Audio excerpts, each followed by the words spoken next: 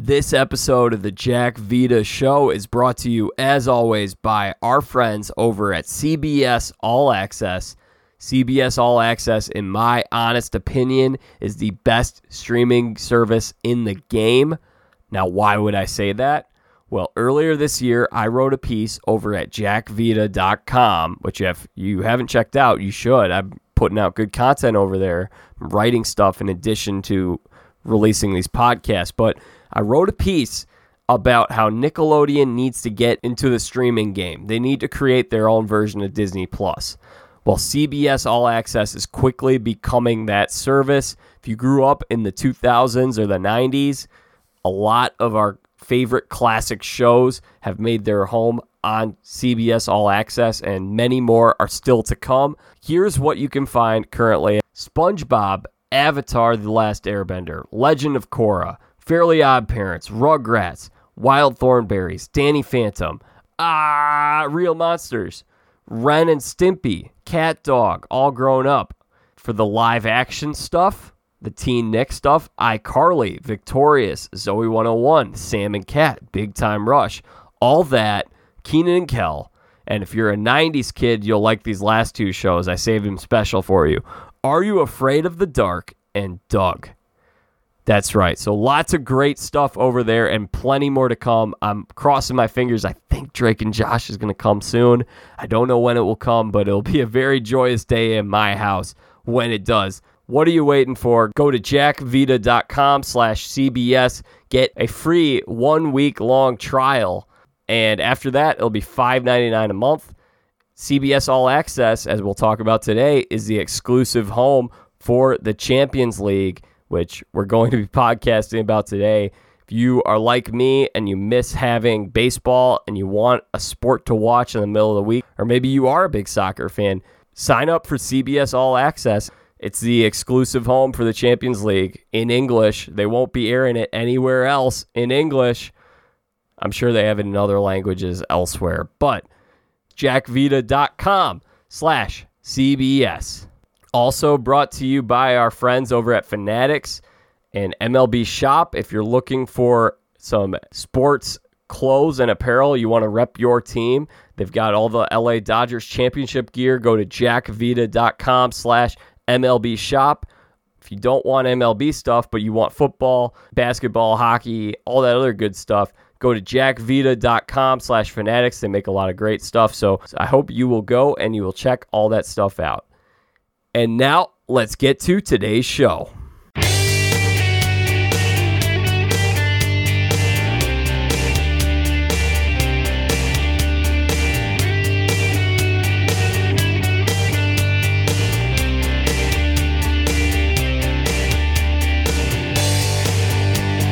What's up, y'all, and welcome to the Jack Vita Show. I'm your host, Jack Vita.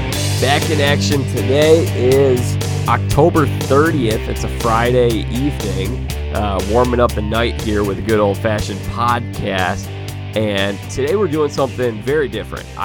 We have never talked soccer before on this podcast, but I'm excited to get into the Champions League. There's no baseball going on anymore.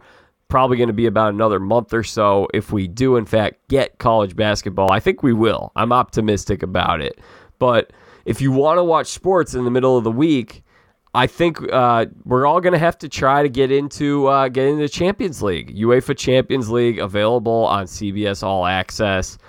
I won't go into too much about CBS All Access because I just recorded that whole ad bump on CBS All Access. But it seems like it's a pretty big deal, and I used to be a soccer fan as a kid, so I used to follow soccer very closely. I'm excited to come back into it. So this episode is pretty unique. If you're not a soccer fan, stay on the line. Listen to this, because this one is going to be something where we're going to relate soccer to some of the other sports that go on that are more popular in America. And I think I represent the average American who is a little bit of a casual soccer fan, if that. But I'm excited to get into it. So I have a great guest joining me right now. His name is Jonathan Clancy. And Jonathan Clancy, this man, he played college soccer at Gordon College. So he's perfect for this show. He's been on it before. He joined me to talk about The Last Dance a few months back. So Jonathan here is going to help me pick a team to root for. Jonathan, how are you doing? I am doing well. How are you doing, Jack? Oh, I'm great. Man, this is third episode of the week. So a little bit of a busy week, but hey, I mean, this is so much better. I'd much rather be following all this stuff than whatever everyone's concerned about with the election right now. Oh yeah, I know. It's been about 5 minutes since I've seen an election ad, and I'm so excited. The longest period, the last 2 months. Well, thankfully, it will be over soon. Jonathan, as I mentioned, you played at Gordon College, D3 school, right? That's right. And what position were you? I played pretty much anywhere on the back line, but mostly outside back, either on the right or on the left. So I played defense, and the outside back is kind of fun because you play defense, but then you also get to get forward more and participate in the offense versus the center back who kind of just stays back and plays more defensive. So I got a good mix of offense and defense in the outside back. Well, Jonathan, I played back in the day. Really? Yes, I did. I was a goalie. Okay, there you go. But there were some situations where I get put on a team and there were other goalies, and so I'd be out in the field, and I was much better as a striker than I was because there were a couple of coaches that tried to line me up as an outside midfielder or a center midfielder, and my goodness, Jonathan, I was not conditioned very well as a child, so I was not fit well for that role. Yeah. Well, as a young kids, that's usually where they put the kids who are not well conditioned. They usually put them in goalie. That's usually the position that goes there. Yeah. So you played growing up. Was this just kind of like a rec league you played in when you were younger? Yeah, and I also played on my junior high team as well. Oh, cool. Yeah. So I was a lazy kid in more ways than one. So baseball was a great sport for me. Goalie was a great sport for me. Basketball was fine because I could check in and out of the game, but there were a couple times where I played mid and it was awful. I hated it. Yeah, I know. Midfield was always like, because you had to go all the way forward, all the way back. It really showed where your lungs were at. Yeah. The condition they were in. Yes. So played up through 8th grade, didn't play in high school. Okay. Cool. Well, that's great. I'm so excited to be talking with you about soccer this week because soccer is my number one sport right now. It's the sport. I watch soccer the way that most people watch the NFL or watch the NBA or watch domestic U.S. domestic sports. How I watch baseball, basically. Yes, exactly. I don't know if I'm that religious about it as you are, but I do. I do watch every weekend, and I'm excited to share with you the differences between soccer and American sports because there's a lot of difference in the system. Just the system, the way they're set up, they're a lot different. But once you kind of get the basic understanding, then it becomes really fun because you kind of know what each game represents. Yes, and Jonathan, I want to share, before we get into that, a little bit of my backstory as a soccer fan. So I actually was I'd say about as big of a soccer fan as like a casual fan could be in terms of going back to when I grew up. I think soccer has really gotten more mainstream on TV. I don't think it was televised. I don't remember it being televised as much as it was in the mid-2000s as it is now. Well, certainly. Yeah. So I was really into the World Cup in 2006 and 2010. Italy won the World Cup in 2006, and it was a very exciting day in the Vita household. Let's go. I remember my dad just kind of running around yelling and screaming. He was so excited. Mm-hmm. We used to play FIFA a lot. Oh, man. I actually was a fan. Really, there's this one guy that I was really drawn to, and I'm sure you remember him. His name was Giuseppe Rossi, who had a really unique story. He was born in New Jersey, and he was on the cover of ESPN, the magazine. This was around 2009. The billing on him in this article was he could be the greatest American-born soccer player ever. And he actually, he had a unique story. I think he actually was playing in Italy as a teenager. Like, his family moved, and he went and he was playing. He may be playing in Spain at the time, but he moved to Europe, and he was playing. And so he actually decided with his Italian immigrant parents that even though he was born in New Jersey, he was going to try out for the Italian national team in the 2010 World Cup. And I'm sure you remember this whole ordeal because there are a lot of American soccer fans who were really upset about it. And then he didn't end up making the Italian national team. Yeah. No, and he was in the Italian league, which is the league that I follow the closest. It's called Serie A in Italy. And I follow them, and I remember him coming in and making a really good impression. He was a lefty. He had a gorgeous left foot. He could just place the ball wherever he wanted. But he just kept he didn't make the Italian national team, and he just kept getting hurt and hurt and hurt. It just seemed every time that he would come back after a long layoff, he'd end up tearing an ACL or another leg injury or something. And his story, as talented as he was really defined by injuries that slowed him down and really slowed what could have been something great. Wow, I didn't know too much of his story, but wasn't he with Villarreal at one point in Spain? Yeah, so he started at Villarreal, and then he moved to Italy from there to a team in Florence. The soccer team in Florence is called Fiorentina. Yes. And they signed him, and he did well there. He was playing well. He was kind of borderline working his way into the Italian national team setup after he had decided to play for Italy versus the U.S., which I think I've forgiven him for by this point, I think. Good. But, he had a lot of promise. He had a lot of potential. It was really exciting for an American standpoint, because even though he didn't pick America as his national team, it gave you hope that America can produce world-class players. And he was certainly on his way to becoming world-class, but he just got hurt and hurt and hurt and hurt. And it's so frustrating to see. Yeah, and in his defense, he's from New Jersey, so that's pretty much an Italian colony over there in the Northeast. Yeah, there you go. So that was probably around 2006 to 2010, the height of my soccer fandom. I was actually a Barcelona fan, and so I saw the later years of Ronaldinho, and then Messi came in, and he was just, I'm sure he's still a phenomenal player, but I remember he was really young, and he was a little guy, and that was right around the time where he was becoming a big star. And I think sometime after that 2010 World Cup, my interest just slowly started diminishing. And I don't know what it was, but maybe the fact that the U.S. team didn't qualify for the 2018 World Cup. The World Cup was always my favorite. So I think that and Italy's national team also diminishing over the years as well. Yeah, those were probably the contributing factors to my own decrease in interest in soccer. But as you can tell, I was decently into it at one point. Yeah, that's awesome. And that's good to hear, because so much of getting into soccer is having a team to cheer for. Yes. Having a vested interest in the game. You know, it's one thing if you're just watching a sport to analyze it. It's another when you're a fan and you have a lot more emotion invested in what you're doing. So here's what I want to do. Here's what we should do.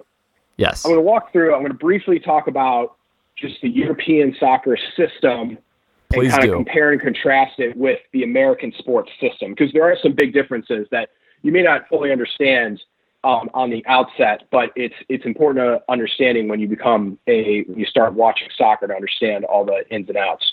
Yes, please do that, Jonathan. I'm turning the wheel over to you. I'll be the passenger here on this podcast. Good. So then after that, I'd like to help you pick a team to cheer for. Yes. I've created a complex algorithm that I've had my team of software engineers coming up with. They've been working night and day for the last several months, coming up with the most precise and perfect questions in order to find the right European soccer team for you to cheer for as you become a soccer fan.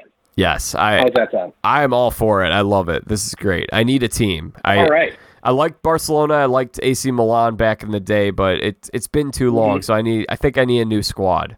Yeah, awesome. Well, I'm very excited about this. So, first, the game itself. Soccer is, when you look at the globe, popularity on a global scale, it is the most popular sport in the world. And there's a reason for it. One, and a lot of these are the reasons I really like soccer, is that anybody can play soccer. Yeah. Lionel Messi is known by many as, many people think he's the best player in the world and could be the GOAT. He could be the greatest of all time. He's 5'5" tall. Someone who's that short can become the best player in the world. That's, I think, one of the things that really separates soccer from other sports, where you need such natural physical abilities in a lot of other sports to even just get on the field at a professional level. In soccer, you can be that small and still be the best in the world. Soccer is much more capitalistic than American sports. American sports, if you do well, you are punished in the next year such as a late draft pick, right? You get the team that wins the NBA title gets the last pick in the first round, and the team that has the worst record gets the best odds to get the number 1 draft pick. The NFL, right? If you go 0-16 this year in the NFL, you do terrible and you lose every single game. What happens? Well, you get the number 1 pick next year, and you could be drafting Trevor Lawrence. So it's almost like a reward for being bad, right? Yeah. And things such as a salary cap and that sort of thing. When you get better and your players get better and you succeed more, players want more money. And that's what ends a lot of dynasties in the U.S. is that you can't afford all these players because their market value becomes greater because you can't spend above a certain salary cap.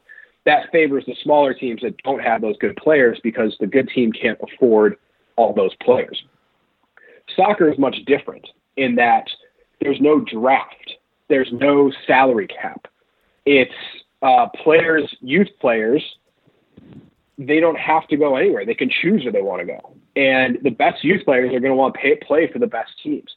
They don't have to go to another team, to a team that did bad because of a draft, because of the draft system. They can go sign with anyone they want. So there's a real incentive to not only be good, but be good consistently so that you don't miss out on the next generation of talent. You don't miss out on those top players that you can get on your team because if you miss out, then you miss out. And you don't get rewarded for finishing poorly one year. To the victor go the spoils in European soccer. So, Jonathan, would you connect it out of the 4 major professional sports leagues? Would you connect it most similarly to Major League Baseball? In a way, yes, in that the big market teams have a much greater advantage in baseball versus football. Football is much more on an equal playing field. That's how teams like Green Bay can compete with the New York Giants and the New York Jets of the world. Yeah. Because they're much more an even playing field. Baseball, with their revenue sharing, is much more whatever team brings in, the bigger market teams, they get more money. And it's certainly like that in soccer. The bigger market teams definitely get money. Within the different leagues, there are some revenue sharing. There are some revenue sharing systems as well. But in general, the better you do, the more money you get. So if you finish high one year, you get the most money out of anybody to then go defend your title. Yeah, so baseball, I guess the other thing I was thinking about is in baseball, you have the opportunity more than any other sport to be going out and signing guys from other countries just on a contract where you're not even drafting them. Yes. Mm-hmm. Yeah. And plus with soccer too, with those things, it's just a lot different in terms of it's the MLB is designed to try to create parity, right, between all 30 teams.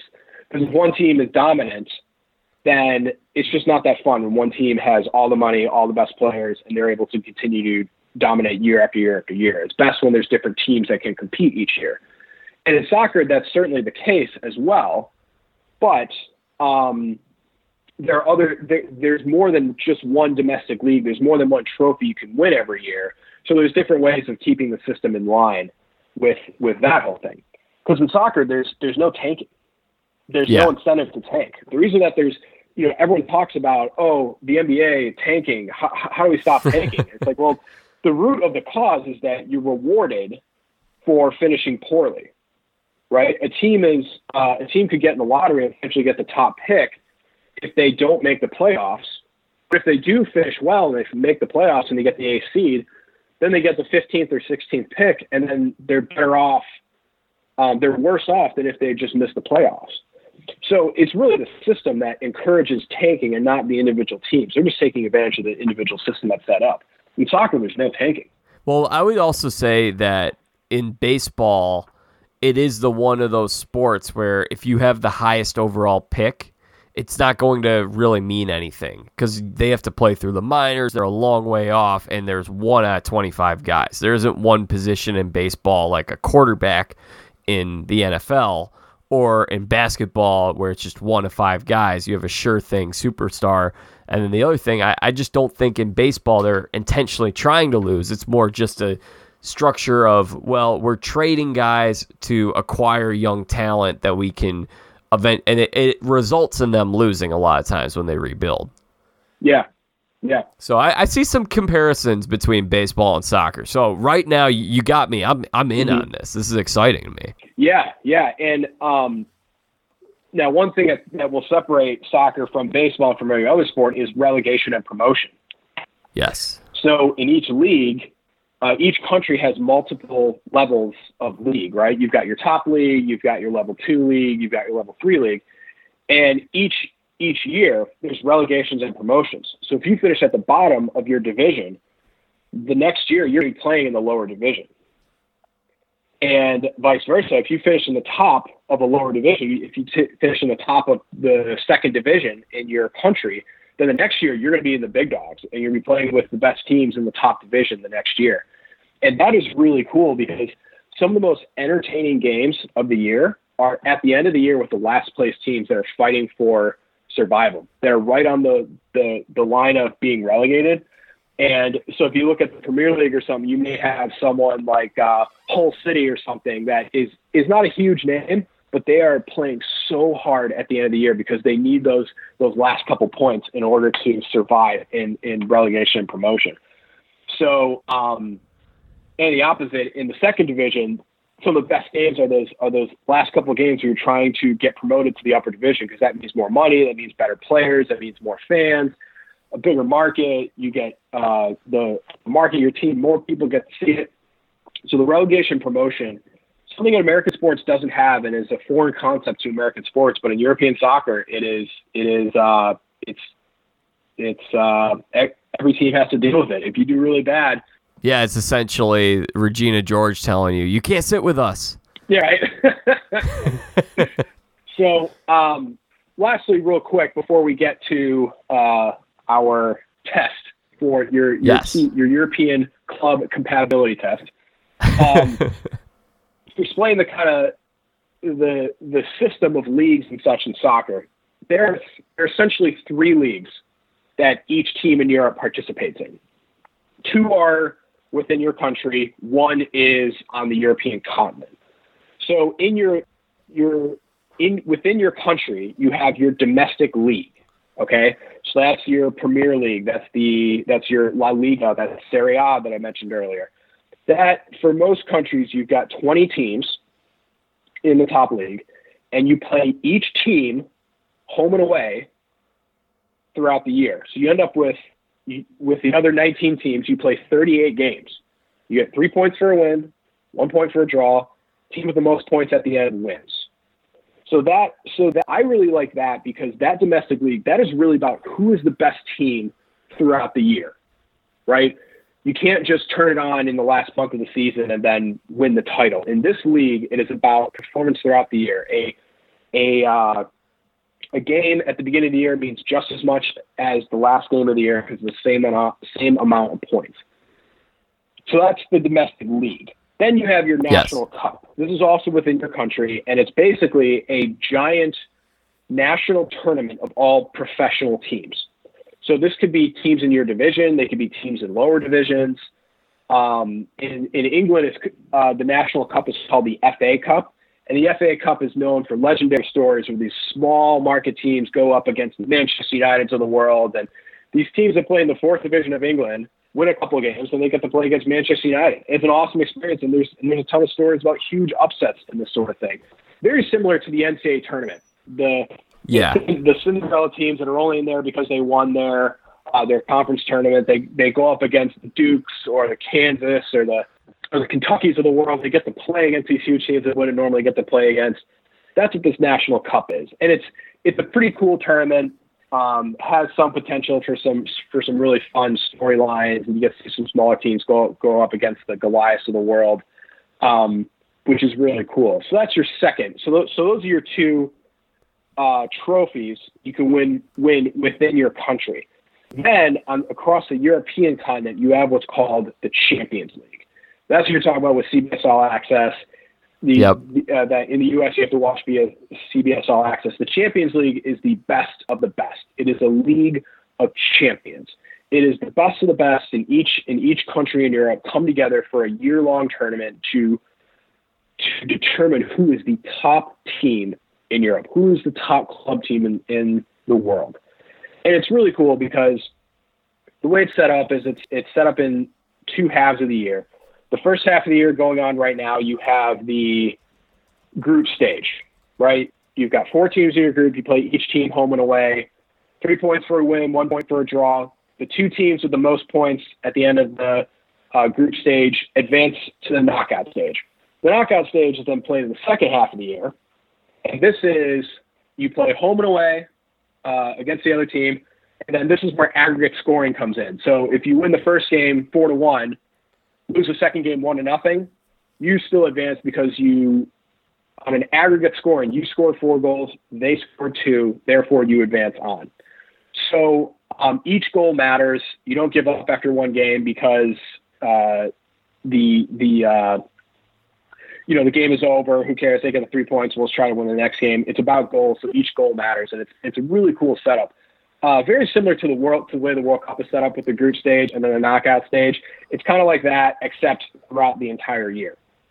So the Champions League final is played at the end of May. That is the Super Bowl of soccer. That is the single biggest club game of the year. It's the biggest soccer game in the world, apart from the World Cup final. World Cup final comes every year, every 4 years. Champions League is every year.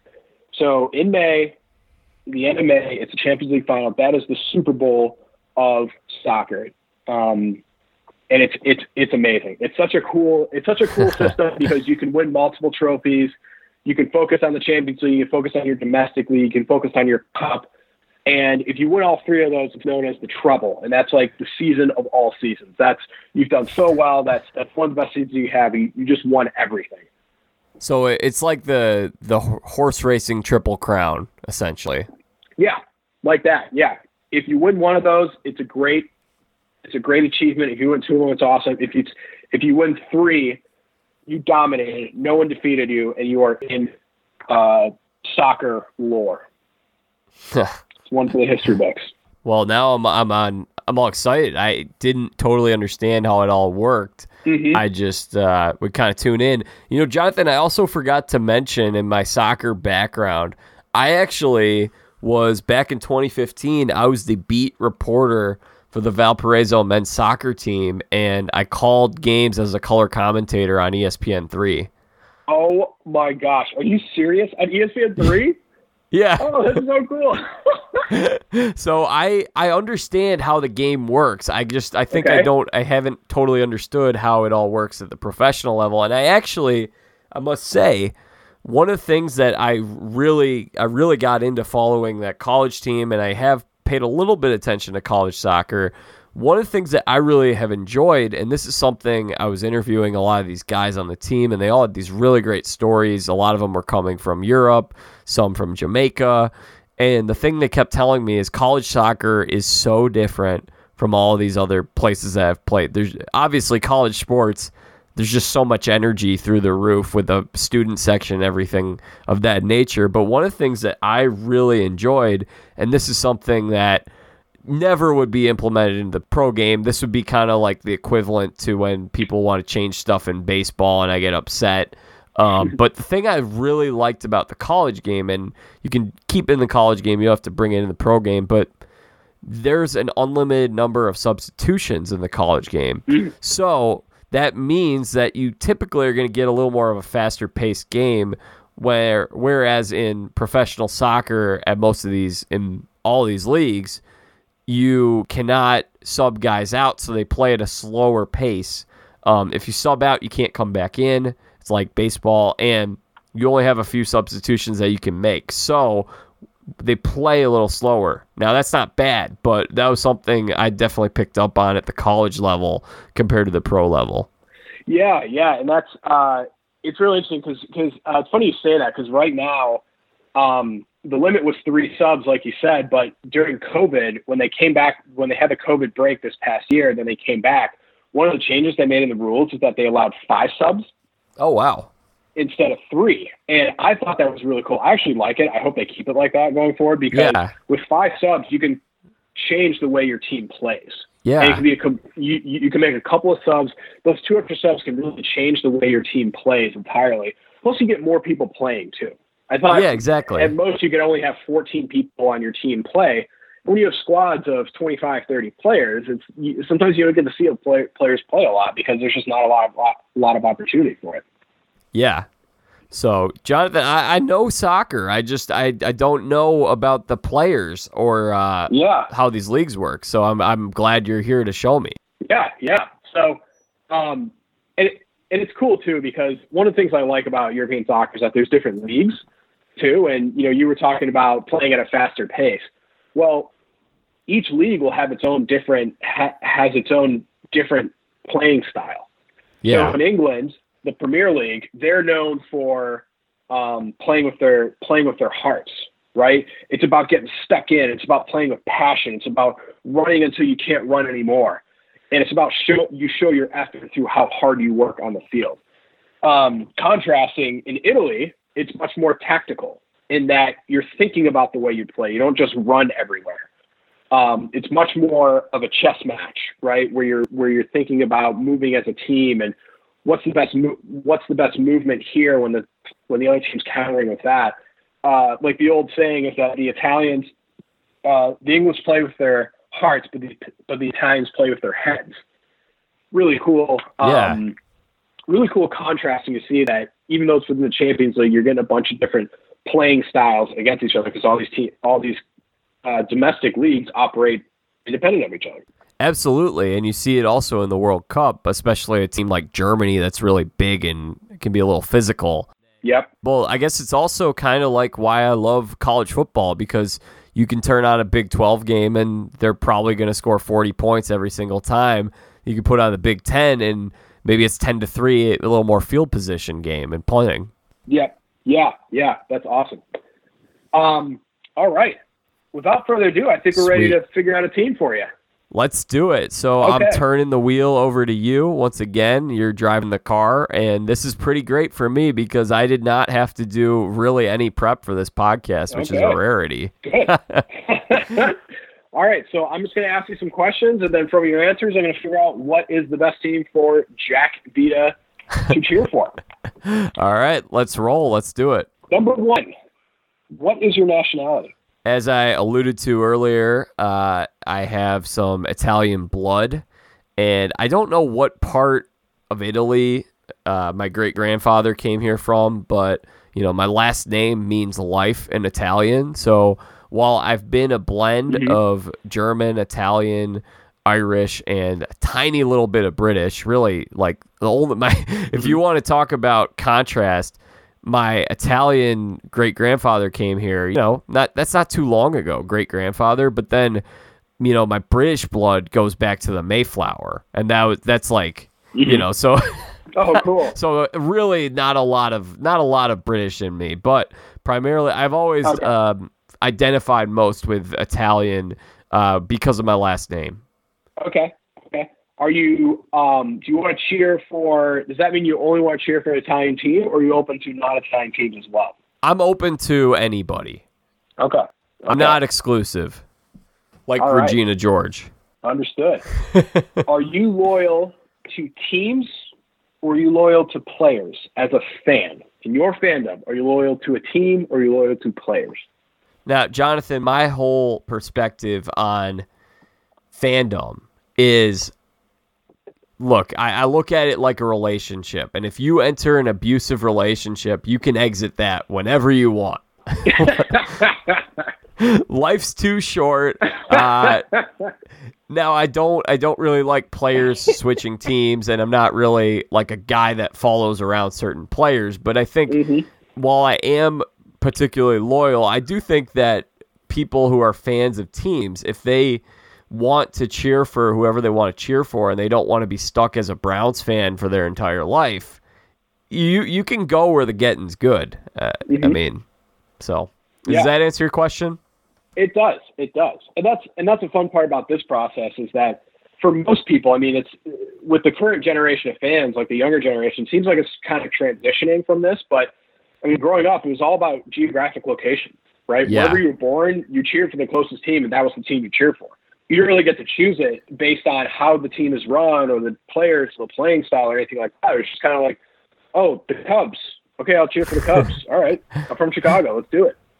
Yeah, no, totally. And that's interesting is I am a Pittsburgh Steelers fan, and the only reason is because my uncle is a Steelers fan. I remember watching games with him as a little kid, but even as a kid, understanding that this is just a first-class, awesome organization that does things in a very professional, sportsman-like way. And I think that's something that's drawn me to the Steelers. Now, obviously, it's helped that they've consistently been good my whole life. But I think even if they weren't good, if you have a team that is doing stuff that frustrates you while playing bad, like there are certain things that you can't get behind with a crazy owner or whatever, then feel free to jump ship at any time.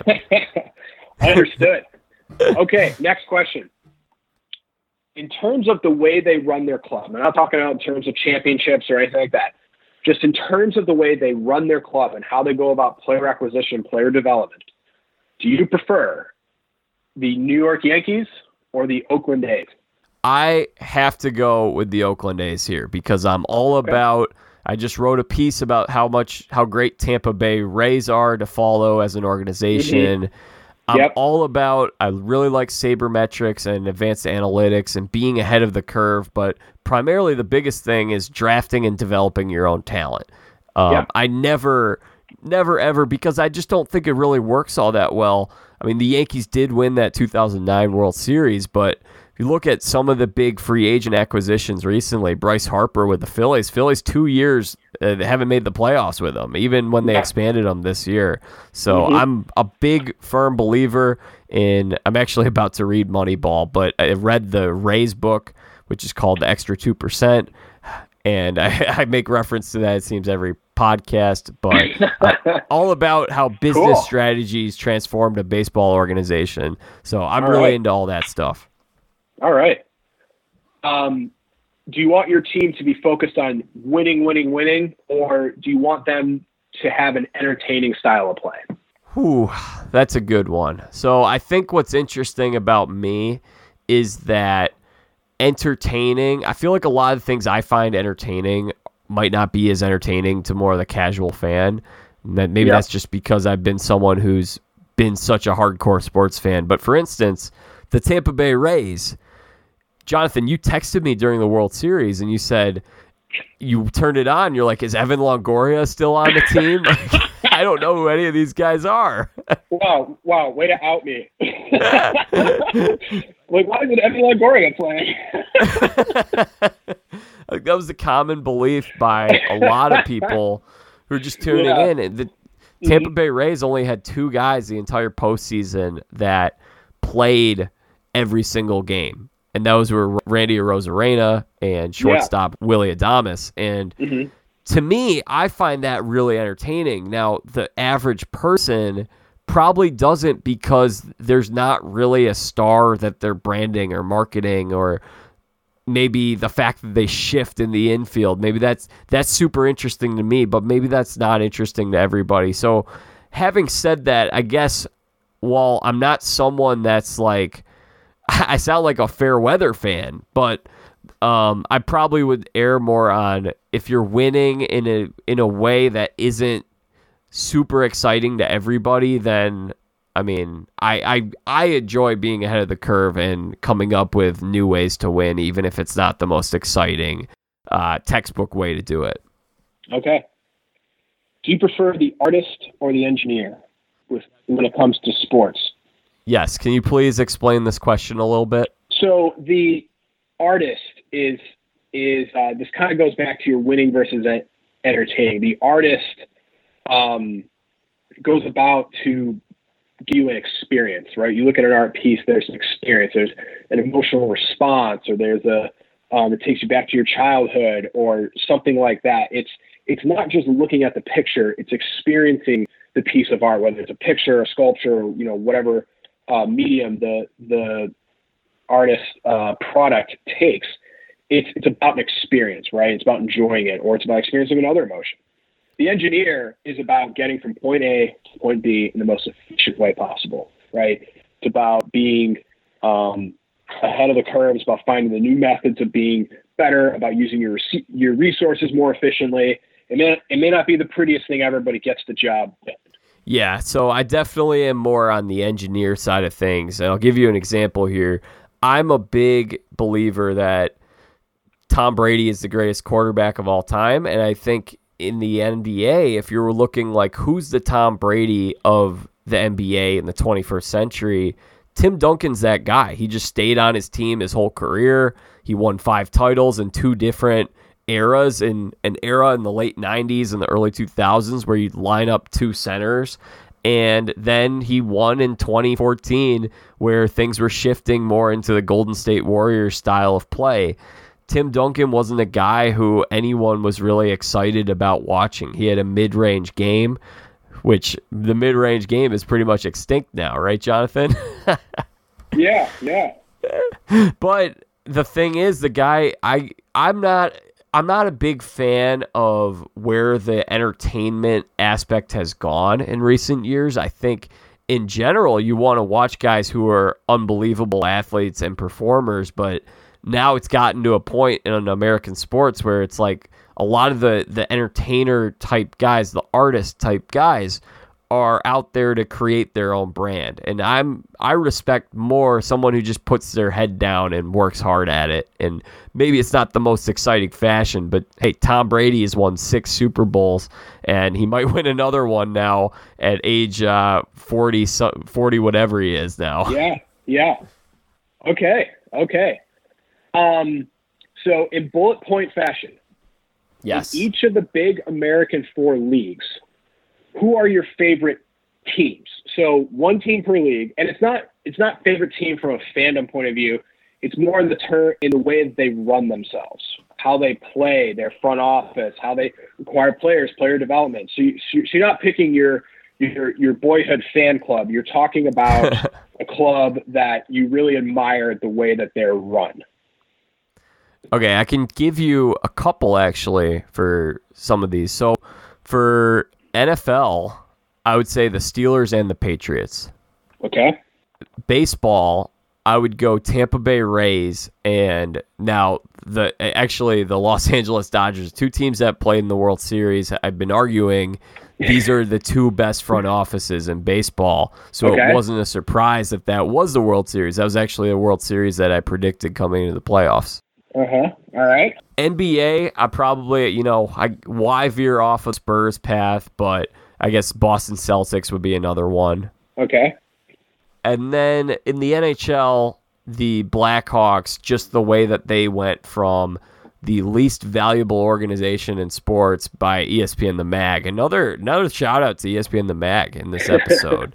They used to put out good stuff back in the day, but they were the least valuable team in sports, and overnight Rocky Wirtz comes in after his dad passes as the owner, and things just all of a sudden became exciting. They brought in a new front office, they drafted extremely well, and they became a dynasty that won 3 Stanley Cups. So gotta go with the Blackhawks. Yeah. Okay. Understood. All right. the remaining questions, I've got, let's see, 7 here. These are would you rathers. Yes. Okay, so just like the game you used to play with your friends about this or that, it is a would you rather. Okay? Would you rather win the division every year and compete for a championship, or would you rather win a championship followed by a few bad years? You know, Jonathan, I think this sort of depends on the sport, but let's just use baseball because baseball is my favorite, and we've already set up some parallels between baseball and soccer. So I think in the NBA, you don't want to make the playoffs every year because that's just, and you can't win anything. That just seems counterproductive to what you're trying to do. Mm-hmm. But as we mentioned, in baseball, you're not building your team as much through losing in the draft and tanking. So in baseball, I would actually say if you were to take the last 7 years of the Dodgers where they won 7 straight division titles and no championships, even though they didn't win those championships, I wouldn't be pulling my hair out as a fan because I would look at it and I say, look, they're just in the mix every single year. Eventually, they're going to be there because they've been the best team in the National League several times, 3 World Series appearances in 4 years. Whereas then you look at something like maybe the Chicago Cubs situation and they won it. It was the most satisfying championship that you could ever win. Yeah. Yet, the excitement eventually diminishes to some degree. I don't want to say it entirely expires, but how eventually after a few years you start hearing what the Cubs fans say, well, we want to win another one. We don't want to be in this spot now where we're losing the Marlins in round 1. So I think it's my argument would be that if you were a Dodgers fan, let's entirely cross off this year, but for the last 7 years, if you were a Dodgers fan, you are probably not as frustrated overall as you are if you're a Boston Red Sox fan, which I know is your baseball team. Yeah, right? You go from worst to first to worst again. Yeah. All right. Okay, that's all, because that's all you can ask of a front office is the front office can't go ahead and win the championship. Understood. All right. Would you rather sign big free agents, sign the best free agents, or build the best farm system? Oh, you know where I'm going with this one, Jonathan. After everything I said about Tampa and Oakland and even the Dodgers. The glamour. Oh, definitely the glitz and the glamour. That's definitely where you're going with this. The Lakers. No, I'm all about player development and building your team through the draft. Okay. Would you rather have a crazy owner who is up and down and really funny at the same time, or would you rather have a stoic owner who works in secret behind the scenes? That one isn't too hard for me. I feel like if I was a Dallas Mavericks fan, in fact, I actually have some friends who are Dallas area and they're fans of the Mavericks. So Mark Cuban is consistently talked about as one of the zaniest characters in sports. I think it would get old after a while. If you're not winning, you get hey, Jerry Jones, another one in Dallas, it seems like which owner can make more noise. At a certain point, you just say, like, all right, this is funny every once in a while, and I think if you're not a fan of the team, you might enjoy it a little more than if you are a fan of the team. But I think if you're a fan of the team, you pretty much want an owner who's maybe they can make the experience a little fun, like someone like Steve Ballmer might with the Clippers, but he's not a guy that's going out there and just giving you like a quote to the media or spending a ton of time on Twitter each day. Yeah. Okay. Would you rather cheer for the 90s Cowboys or the 2010s Patriots? And once again, Jonathan, explain this one to the audience. So both teams are successful, right? They won multiple Super Bowls. I think they won 3 Super Bowls, if I'm not mistaken, in each of their respective decades. But they did it very differently, right? The Patriots did it by, committing to the team, right? Nobody was above the team. Belichick was famous for trading his superstar players on a whim, right? And he always had a reason for it. He always had guys come in, and that was his focus, was the team. Whereas the 90s Cowboys was a lot crazier. It was more superstar powered with Troy Aikman and Emmitt Smith and Michael Irving. And they played for the team, but it was much more the individual personalities flashed through more. So the point of the question is not whether you want to win, because both teams won, but they won it in very different ways. Which way would you rather your team win? The 90s Cowboys or the 2010s Patriots? It's a great question. I think that, to me, as based on what I've sort of talked about, while I like having characters in sports, it does seem like I enjoy the characters more if they're not on my own team. Yeah. For instance, Okay. I'll give you an example here. Antonio Brown and Le'Veon Bell. I'm a Steelers fan. I think if you're not a Steelers fan and you're just kind of watching what transpired with them in the last year or two of their time with the Steelers, you'd be like, man, these guys are amazing athletes and they're doing this goofy stuff, but I enjoy it because it's funny. Whereas with the Steelers, there comes a certain point where the charm wears off and you say, all right, we're going to draft someone who can replace you. And that's what the Steelers have done. So I think for that reason, I probably would side more with the 2010s Patriots. Okay. Next, I got 3 more. I think we can do these pretty quick fire. Oh, yeah, no rush. Okay. Would you rather have your team win a game by solid tactics or by superior athleticism? Once again, we can go to that World Series, and the Tampa Bay Rays are someone who I just love watching. They don't have stars. They don't have guys that, when you look at G-Man Choi, their first baseman, and you see how a portly fellow such as himself is able to somehow do the splits when he's scooping balls out of the dirt. But he's not a star. He's not a guy that you look at and you're just like Mookie Betts, who's out there in right field, who's making some of the best catches we've ever seen. Yeah. Now, the Dodgers won it and all that. But to me, I'm always most impressed by the teams that find ways to win despite their weaknesses. So another example could be, I'm always rooting for the Cinderellas in March Madness. Mm-hmm. Okay. So for that reason, I guess like I'm drawn to the tactical stuff rather than the athletic stuff. Okay. Do you prefer low scoring or high scoring games? Ideally, Jonathan, I prefer somewhere in between, but the thing is, I definitely am noticing I'm a bit of an old man. Even at age 26, there was a time during this quarantine period where I was watching a bunch of old games. They were airing them a lot on these sports networks and also on Pluto TV. And I was watching old NBA and old NFL. And one of the things I noticed was that I just enjoyed those leagues a little more in the early 2000s, mid 2000s, even as recently as the later, like early 2010s. At a certain point, both those leagues, the rules changed a lot and the tactics changed a lot too. And now they're centered around scoring. Football, there isn't as much of a diversity of offense. It's a lot more pass heavy and not as much mix of run and pass. So I think I would probably say defense, because my favorite time in the NFL, and again, I know they had to change some of the rules for player safety, but those Steelers-Ravens games in the mid to late 2000s with Ed Reed and Troy Polamalu and Hines Ward and all those guys, those were some of my favorite football games that I watched. Okay. All right. Last but not least, for a coach, do you prefer the wise tactician or the halftime motivator?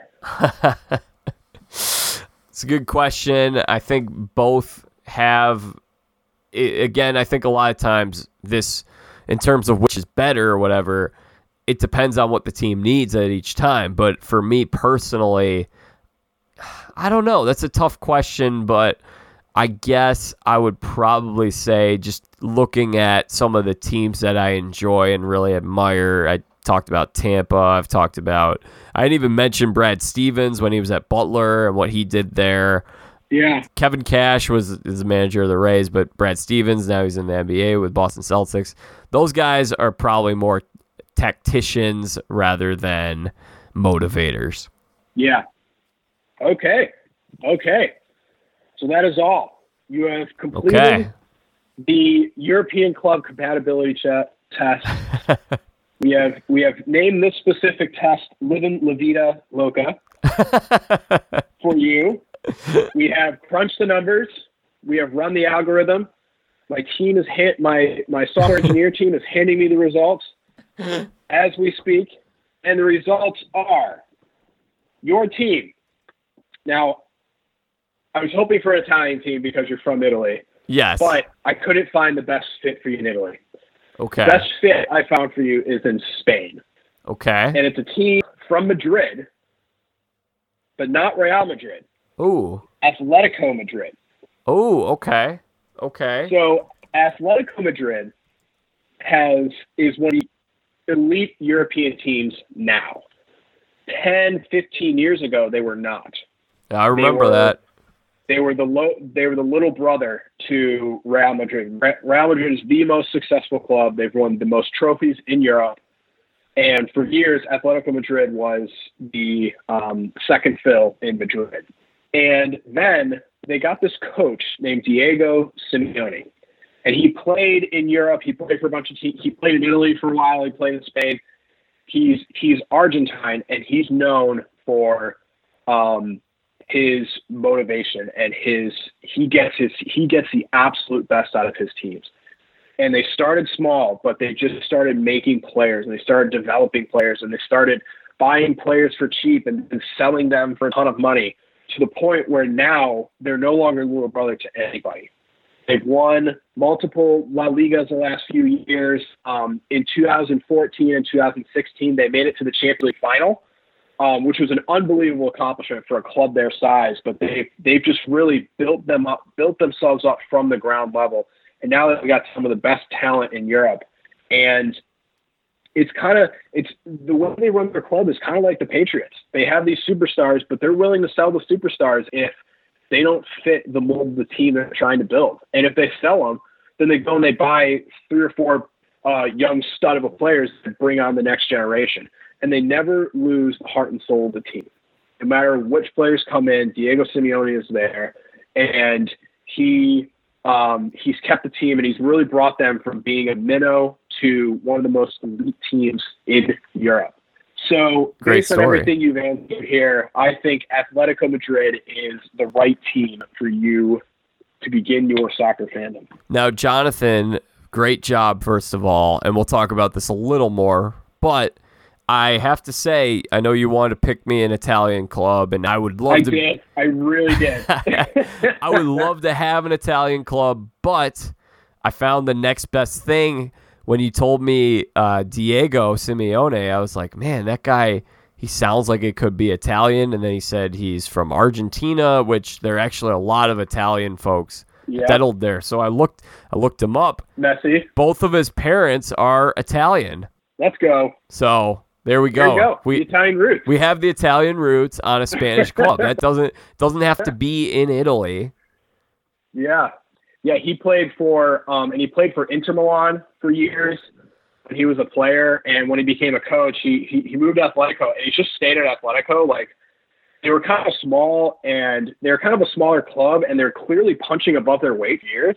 And everyone thought that Simeone was going to move on to a quote unquote bigger club, but he didn't. He stayed at Atletico, and it's really built them into the elite of Europe. Sweet. So, Jonathan, now who is your team? My favorite team is AC Milan. So you said you liked them earlier. Yes. When you were younger, they are my favorite team. So I initially discovered them in 2003. I saw them play, and I just really liked the way they played. And they won the Champions League that year. They beat Juventus in a penalty shootout. And then I also read see if you remember this. Do you remember the ESPN Almanac? Yes. So before the internet and before that, where you could get stats all the time, I was I grew up. I'm guessing very similar to you, where you would get when your dad was done with the sports section, you would get it, and I go straight to the stats, and I just start reading all the stats, right? How many points and rebounds does this guy have? What's the Cubs first baseman hitting now for batting average? How many RBIs did he have the other night? I just love the stats. Couldn't get enough of them. So every year it's kind of a tradition. My parents would give me the ESPN Almanac, which is a book for a calendar year that basically just has every stat from every sport. Essentially an encyclopedia. Oh my gosh, I spent hours in that thing every year. So I started reading them, and that's how I got familiar with all their players because they won the Champions League that year. So there's this big story on them, the almanac, and they had a Was bunch of Kaká stats there and stuff back on them. then? Well, they signed him in 2004, and that's okay. what really the year after that, and it really cemented because Kaká was just majestic. Oh my goodness, he was one of my favorite players to watch. The way he just glided past defenders and his faith too. He and I share the same faith as the youth, so that was always cool for me to see. And in addition to the way he played on the field, it was just a match made in heaven. I love Milan. And so they were really good through 2010, 2011. And then they took a nosedive, and they were awful. And when you were talking about abusive relationships earlier with the team, I stayed in it. I don't know why. Maybe I should have left. Maybe I should have gone to another team. But the last 8 years, they've been awful, just terrible. But in a way that's kind of a dream for me, one of the greatest defenders of all time who spent his whole career at Milan, his name is Paolo Maldini. And he played in 2003 with Kaká and all those teams. He was the captain of those teams. Yeah. He played from when he was 16 with the club to when he was 40. He retired. One of my all-time favorite players. Love the guy. Love the way he played. Well, now he runs the club. He's basically like the general manager of Milan. He's doing a really good job doing it. So it's just a dream for me to have a legend, a club legend on the field who's now building himself to be a legend in the front office. It's kind of like if David Ortiz were to become the Red Sox general manager now and brought them up from last place in the division and they won the World Series in the next few years. That's kind of what it's like. So it's kind of like a dream for me to have a player who I love so much as a player is now running the club. It's cool because he really keeps the soul of the club from the teams that I really liked growing up. Wow, that's awesome. So is my team and your team, are we on good terms here with everything, or? So I don't remember the last time they played each other because Milan has been bad, so they haven't been in the Champions League for quite a while. I think they're going to get in the Champions League. They're going to finish well this year, so they'll get in the Champions League next year. But they just haven't been in the Champions League for a long time. And so during the last decade when Milan kind of fell off, that's when Atletico was rising. So they haven't had much interaction as of yet. So who's your squad that you're rolling with in the Champions League now without Milan there? That's a good question. I don't really pick a squad because honestly, I just pick the team that hasn't really won. I kind of pick a different team every year. Like last year, I picked this team from Italy called Atalanta. So they're from Bergamo, Italy. They made it to the Champions League quarterfinal and they played against PSG, Paris Saint-Germain, who has all the money in the world. They have such big names. They're superstar players. Neymar. Oh yeah, I know Neymar. And so Neymar. So Atalanta's full payroll, their entire team, is less than what Neymar makes every year on his own. So it's a true Cinderella story. So last year I was really cheering for them because they're fun to watch. They're entertaining. They build from the youth. They have a distinct identity as a club. I really like watching them play. And they almost beat PSG too. PSG scored 2 late goals in order to advance, but Atalanta almost beat them. Wow. All right. Well, I'm really interested now that I have a team to follow, and we'll see. I mean, I'll give Atletico a try, and hopefully they are the team that I stick with. But who knows? Maybe someone else will steal my heart. Yeah, we should come back in a few months and see where you're at. See if you watch a few games, see if you like them, see if it's the right team, if they're not, all that. Yeah, totally. That's a great idea. I'd love to do that. So the last thing I have for you, I've got 3 teams I'm excited about this year. 4 teams, real quick, bullet point style. Yeah. Number 1 is Atalanta from Italy. For the reasons I just mentioned before, they're young, they're fun to watch, they're the Cinderella story. They just seem to keep performing every year. They don't really care. They have no fear whoever they play. They come in, they play. I love this team. I love watching them play. They're in the Champions League again this year, so we'll see how far they go. Number 2 is Chelsea. And I like Chelsea for 2 reasons. It's my brother's team. Yes. They have Christian Pulisic, who is probably the best He's the best American talent right now. Chelsea bought him for almost $70 million. They paid $70 million for an American to play soccer. It's just, Wow. it boggles my mind. On a sidebar, I'm very, very excited because I truly believe that America's going to win a World Cup in my lifetime. Oh, That is my goal, and it's going to start with players like Christian Pulisic. They keep producing players like him, we will win a World Cup. He is awesome. The second reason I like them is because they spent hundreds of millions of dollars this summer on their attack, and their coach does not practice defense, like, at all in training. All they do is work on attack. So it's really fun because they score a ton of goals, but they also give up a ton of goals. And yeah. the game is never, it doesn't matter how much they're losing by, how much they're winning by, the game is always available because they're horrible at defense, but awesome at offense.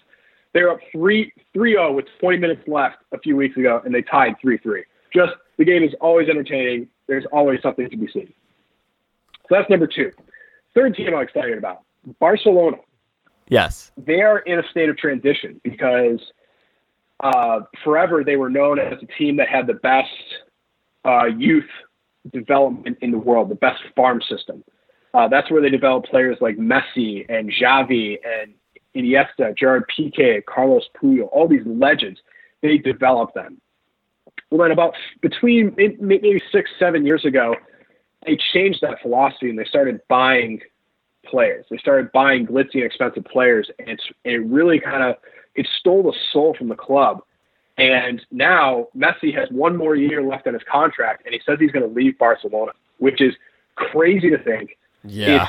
They're more entertaining from an off-the-field perspective than an on-field perspective, but a team that I really respected the way that they developed players kind of lost their way the last 6 or 7 years. And now the GOAT, the player who thought would be in Barcelona jersey forever, has now threatened to leave. And it's crazy to see. Crazy to see.